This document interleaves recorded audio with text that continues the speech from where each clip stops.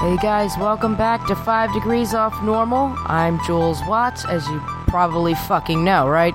And the end of the Dog Days of Podcasting Challenge is nigh. I can see it on the horizon, and I'm a little happy and a little sad about it. Again, I couldn't keep 100% to doing it, but I did a hell of a lot better than I did last year, so go me. And I like the Dog Days of Podcasting Challenge because it pushes me. It gave me a goal, and a whole bunch of other awesome podcasters are all doing some cool shit, so I mean, it feels damn good to be part of a group of really talented motherfuckers out there. And one of the cool things about the Dog Days of Podcasting is that we're not in competition with each other, trying to top each other with crazy topics or crazy reviews or something. We're all there trying to put out something, anything, and we're all kind of high-fiving each other when we do it, or somebody does something really fucking cool or funny, or, well, there's been a couple of cute nostalgic ones and a couple that made me very hungry. I'll be honest, I'm glad I was doing as much climbing as I was, then a week of Gen Con where I walked everywhere, because god damn it, I was kind of contemplating eating everything for a bit, And so for the Dog Days of Podcasting, I've kind of focused on, well, I guess me, my mental health, my treatment, my likes, my dislikes, a couple of rants, that kind of shit.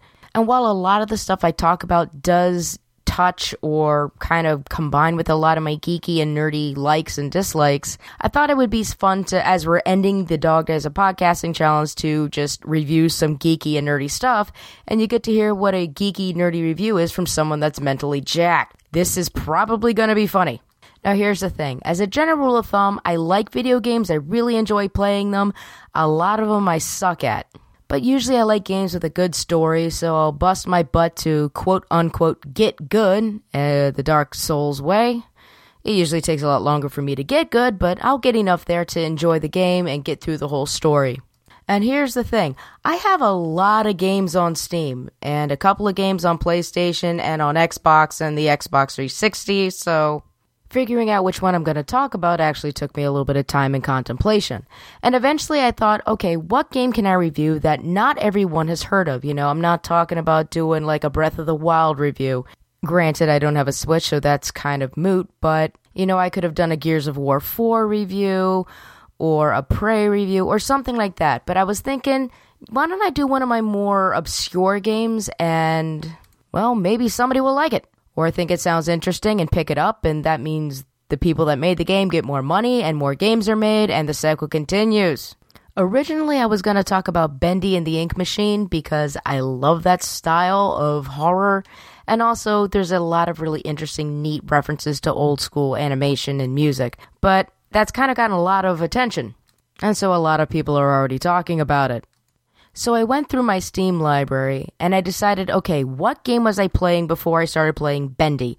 And I'll review that. And the game was this really adorable, nightmarishly difficult platform called Hollow Knight. Now, I don't know if you all know, but I really loves me some Dark Souls and Dark Souls 2 and Bloodborne and the stuff like that.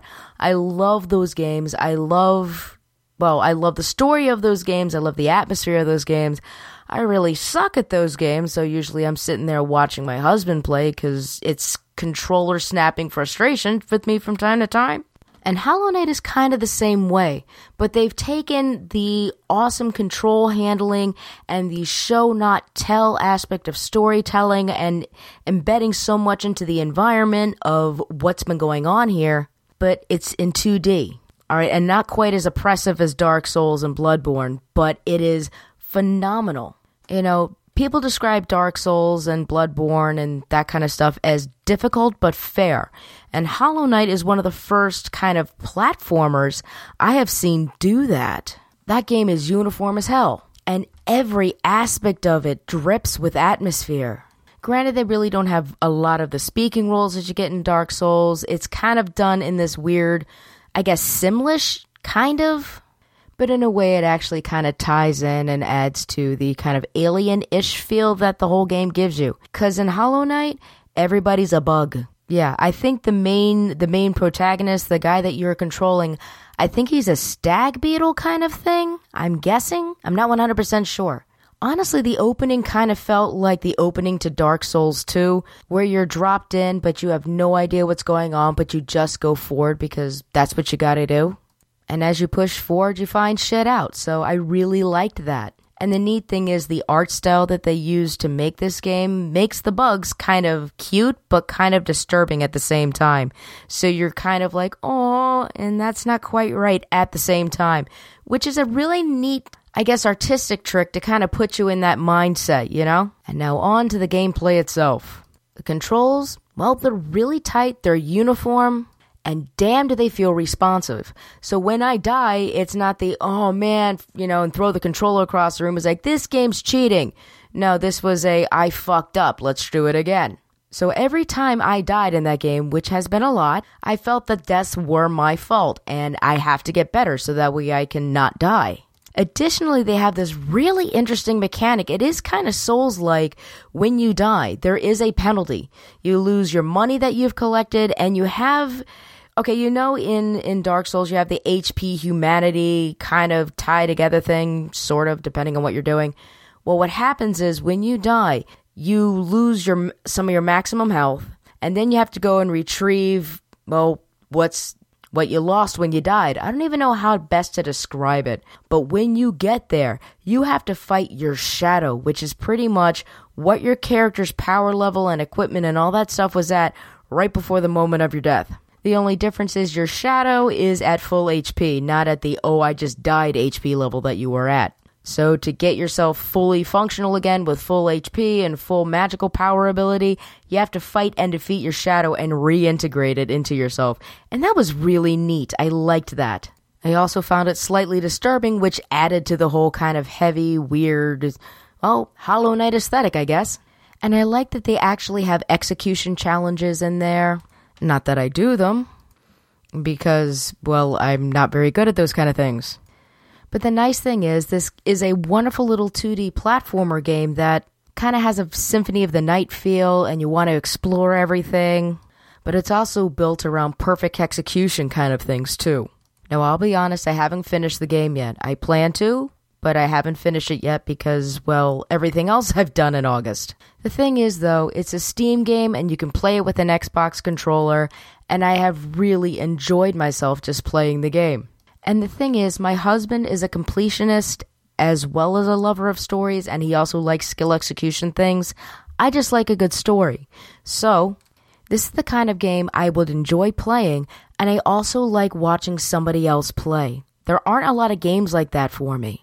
As long as my husband doesn't skip over the lore, but I really don't have to worry about that too much since I read faster than him. So that's another little added bonus there.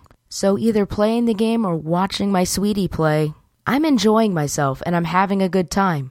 Not many games are like that, so give it a try. However, to prevent future arguments, I recommend setting down some ground rules about passing in front of the television as you're playing. Nothing will ruin a day more than you're in a boss fight and your sweetie walks in front of the TV right before you're getting ready to hit the last blow and you miss it and he smushes you and you're dead. The game's on Steam and it's actually reasonably priced, so give this game a try. It's one of the more unique ones out there. I'll put a link to the game's Steam page down in the doobly-doo. And if you enjoyed the game, let me know. And this is Jules Watts with 5 Degrees Off Normal. And before I sign off, I am going to address something that I realize I have never addressed. Yes, 5 Degrees Off Normal does have a Facebook page. It's www.facebook.com/5 Degrees Off Normal. Yes, that's all one word. I'm also on Twitter. You can reach me there at Jules Podcaster. That's JOULES Podcaster. And I'll put all that stuff down in the doobly-doo as well. Can you believe I've been doing this podcast for over a year and I have never once mentioned that I had a Facebook page or a Twitter account? The things you learn with experience. All right, this is Jules Watts, and I want you all to take care of yourself, and I'll talk to you tomorrow.